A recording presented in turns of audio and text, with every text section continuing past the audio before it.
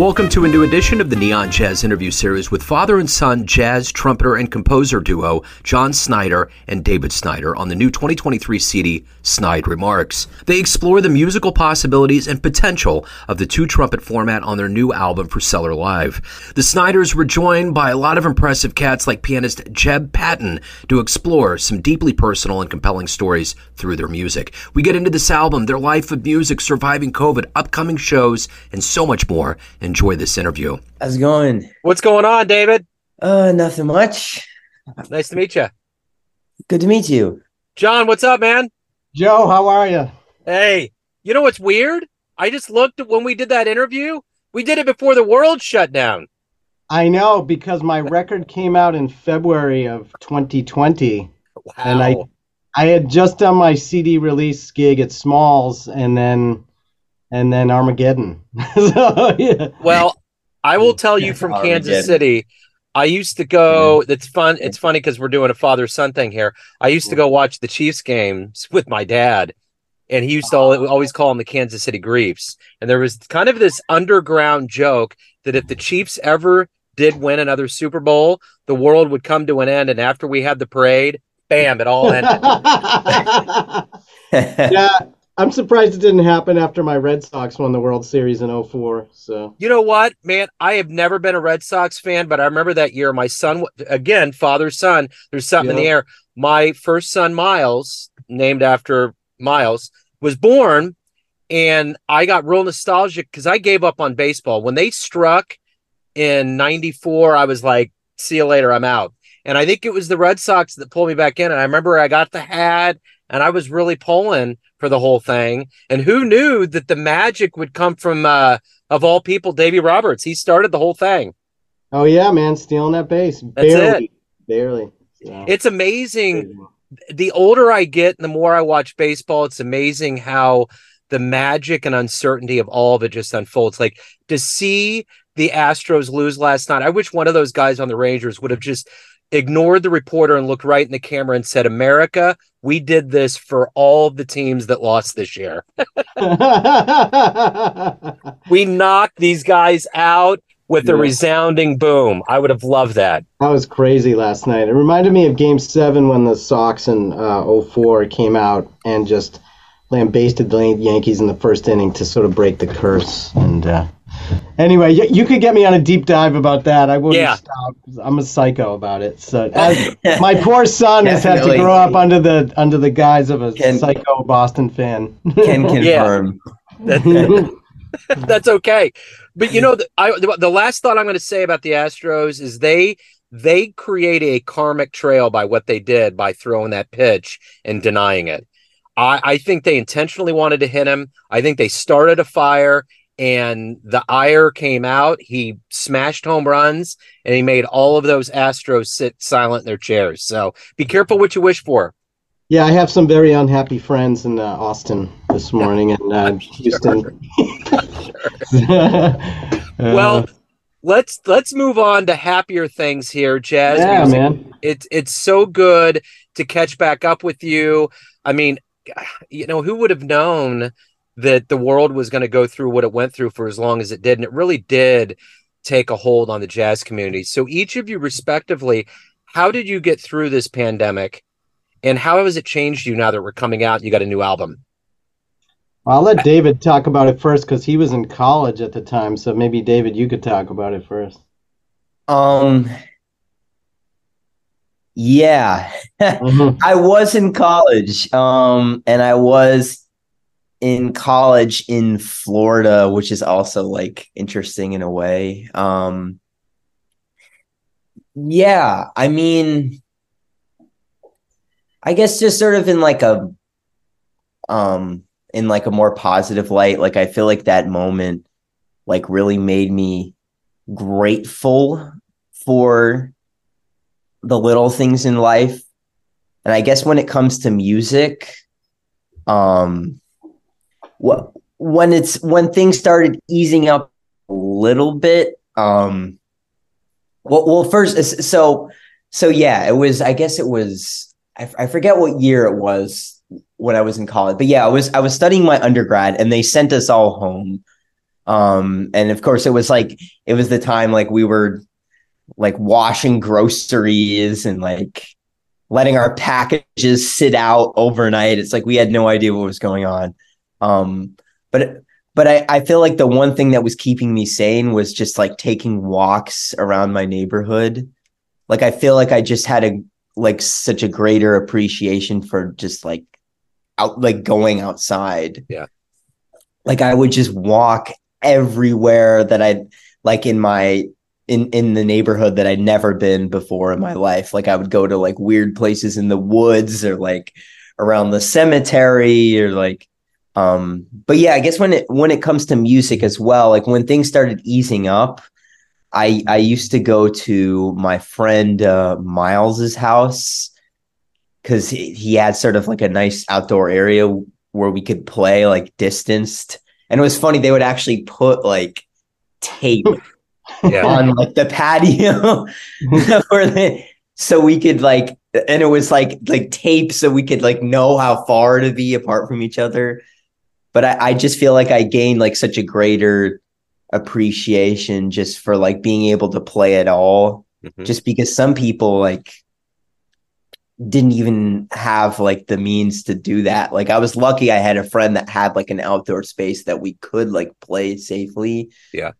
I might add, these guys were out there playing when it was really cold. They just didn't care. Oh yeah, every weather condition, like super cold, super hot. Like, I mean, we just that if like I didn't do that, I don't know how I would have made it through like the pandemic. Honestly, like that saved me. Like just being able to do that, you know. So how did this project come about? I mean, has this been cooking for a long time? How did the nexus, the beginning of this begin? Well, I mean, David has been coming out to gigs since he was a young man. And this wasn't like a Rocky situation where I forced him to play trumpet or anything, you know. Yeah, what the heck? Yeah. Why would you do this to me? Yeah.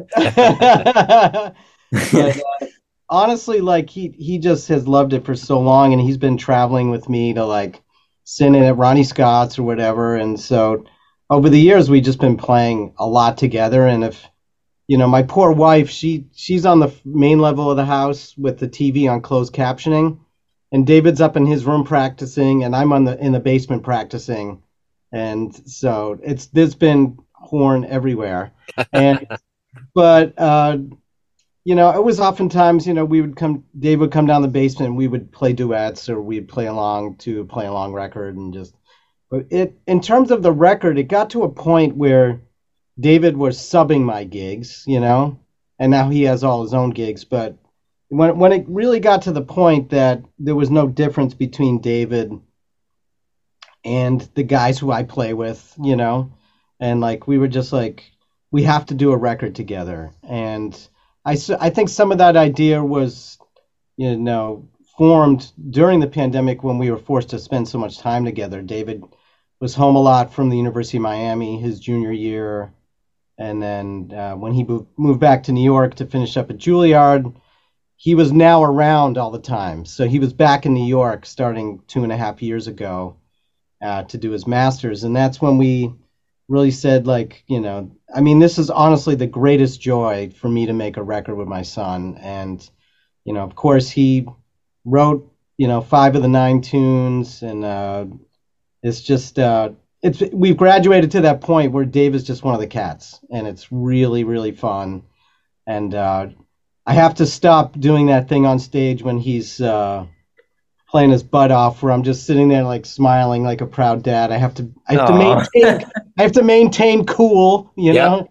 I can't, you know. Now I'm just I live in fear because he's playing so well that he's gonna crush me on the bandstand. So, but yeah, we're just we started talking about it, and then we wrote all the music, and then we found the guys we wanted to use. Guys I've been playing with for years, especially Andy and Ugana, who I've been playing with for 30 years. And then, you know, we rehearsed thoroughly, and by the time we went into the studio, it was basically like a day and a half. We just mowed it down. So it was like super exciting. Right on. Yeah, man. So, David, is this technically your debut? Yeah. I mean, I played. I was actually a guest on my dad's. I wrote the last song on the Scrapper, which is called "Dinosaur Eggs," and I have a solo on that. But this is technically as like a leader kind of situation. Yeah, yeah. So obviously, John, you've dreamed about this, but I want to know from you, David, because parents have to be very careful about pushing and allowing room and allowing, there's this separation of DNA and manifest destiny, and you want to make sure to honor that. So what was your dream growing up? Did you always think, I've been around jazz, this is my life, this is what I'm going to do? What was your idea of what your life was going to be? Yeah, I mean, it just came naturally. Like it just like I don't know, it was just kind of like fate, I guess. I mean, yeah, I just knew I mean, like when I started, I was like, I want to be like my dad, and I mean, also like we just have like a massive, like a comically massive musical family. Like an absurd amount of people in our family play music. It's almost just like it was just gonna happen. Like, yeah, it was just gonna happen. So if you don't play music in the family, you're the black sheep, right? Yeah, pretty much. Like, it's actually absurd how many people. Trust me, we would have been happy with a doctor, lawyer, accountant. That would be fun. Oh yeah, they told me. They were like, "Are you sure you don't want to like have a like all right, good luck." Yeah, no sugarcoating, but yeah. So the interesting thing, one of my two favorite people in the world of jazz is Leo and Ben Sidran. And I've always loved those guys, and they have such a tight relationship. And it seems like having this opportunity to perform together, you get to maintain a relationship in a way that maybe you never thought you would be able to. Yeah, it really is special. And you probably noticed Leo wrote the liner notes for the record. Yeah. And my last two records, this one and the previous, and we've had some long, deep talks about it. And they have such an incredible, special relationship. It really is amazing. But yeah, I mean, just being able to do this is probably brings me a lot closer to David than if he was working an accounting job or whatever. I mean, I'd see him if he was in New York or wherever he is, but like it is every couple weeks we might end up on something, or I show up on one of his gigs. He was playing this killer quintet gig out in Brooklyn on Sunday night, and I was like, let's go. So I get to see him play, and that's it's really fun. It's also been a thing, like I was on the road earlier in September and I caught COVID for the first time, and David ended up subbing a bunch of gigs at the Roxy, and just really killing it. So so I have my top call sub, Yeah. I'm waiting for my sub calls from David. I'm still waiting. But the relationship is really brings us together in so many ways. Yeah. Of course, we do all the father and son stuff. Like if Predator or Jaws is on, of course, we're locked in and we're watching that on the there's those fun things. But this bond is amazing. And it doesn't have to be every day. And I'm trying to give him his space, but like, he'll come across a record. He's like, have you heard this Chet Baker record? This is insane, and that's the fun. That's the real fun. Yeah, for sure. So I know I really enjoyed listening to this album. It's funny because I was listening to it with my son while we were driving around quite a bit. What are you ultimately hoping the listener gets from this album? Oh, wow. That's a great thing. I think that's multi-layered. I'll let David answer after me, but I think coming out of the pandemic and where we were, this is mostly an expression of joy. I mean, this is like not only on the obvious father-son thing, which is kind of unique to have two people on the same instrument make a record who are father and son, but just this record is, from the get-go swinging, and it's a feel-good record in my opinion. And for me, this is the greatest outlet in life, and I want people to feel that, like, it's our chance to express ourselves entirely with, like, nobody telling us what to do. This is exactly the music we want to play, when we want to play it, how we want to play it. And I'm just so happy with the feeling that the band got. In an age of, like, where chops is, everybody's so fascinated with chops. You know what I mean? To me, the feeling, because so many people have chops now. Like, to me, the feeling is there. And, I of course I like listening to it. It's my record, but I like hearing guys who put the band and the tunes above their ego. And it's for me, it's a really cohesive effort. Yeah. And I'm really proud of it. D-Man? Yeah, no, definitely to, like, continue off of that. It's just like, I don't know, like, music brings people together and creates, like, families. Like, to me, at the end of the day, that's, like, what the music is about. It's not about how many changes you can make or, like, how many likes you have on Instagram from the good solos that you played. Like, it's like about it brings, like, the music brings a lot of people together from, from different generations, like totally different generations, and, like, different walks of life. And yeah, I feel like that's what the album is about. And I think for you, this is your initial shout into the jazz world. Do you feel any pressure with that? How do you feel? What's your overall feeling of this being kind of your debut imprint in the world of jazz? Maybe I'm just, like, trying not to be, like, concerned about that. I mean, it's like, like, the jazz world is, like, a very scary world. And it's like, yeah, there are a lot of, like, there's just so many musicians. Like, it's such, like, an overcrowded field, but I feel like you just can't be concerned about that. Like, I'm mostly just doing this for me and for my dad. Like, I don't know if you have anything to say. No, but I think that's a good viewpoint. I mean, it's, when you move to New York and you're trying to establish yourself, I felt the same pressures 30 years ago when I moved here. It's that, oh, there's no room for me here. You know what I mean? But, like, Yeah. you start to carve your niche as a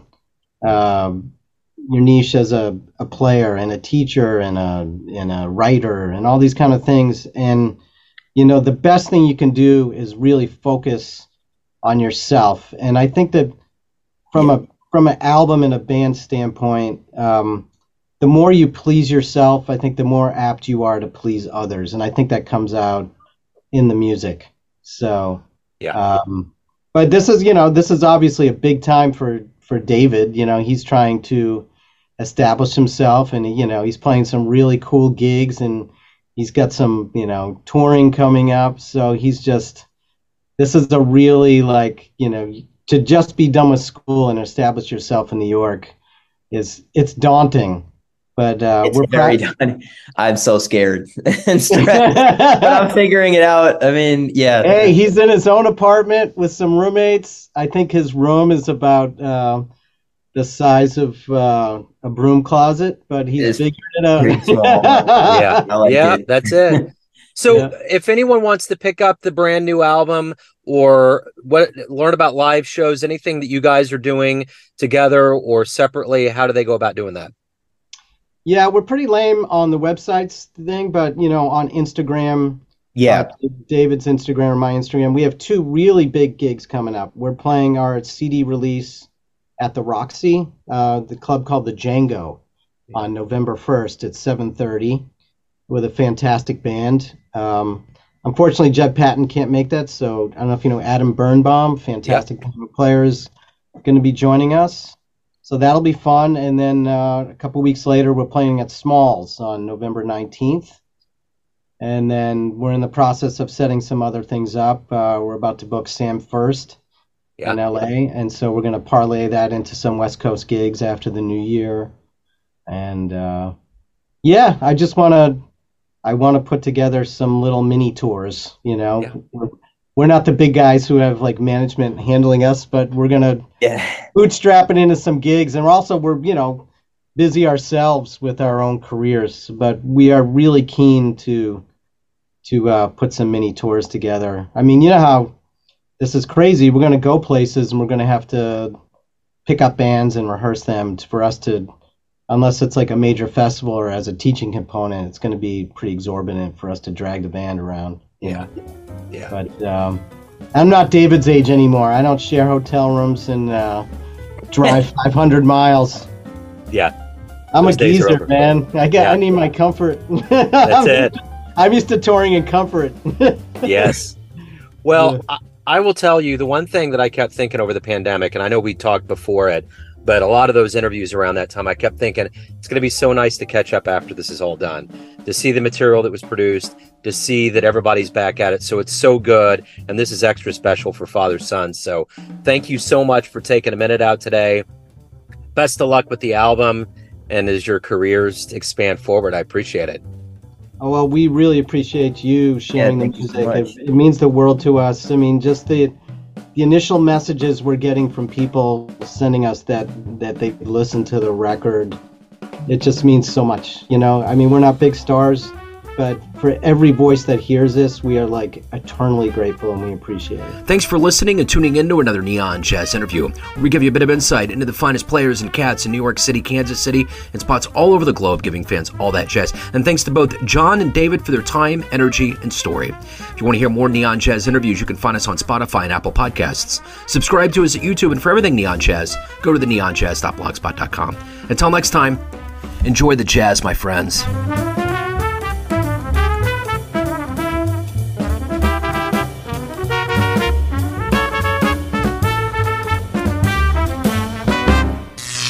Neon Jazz.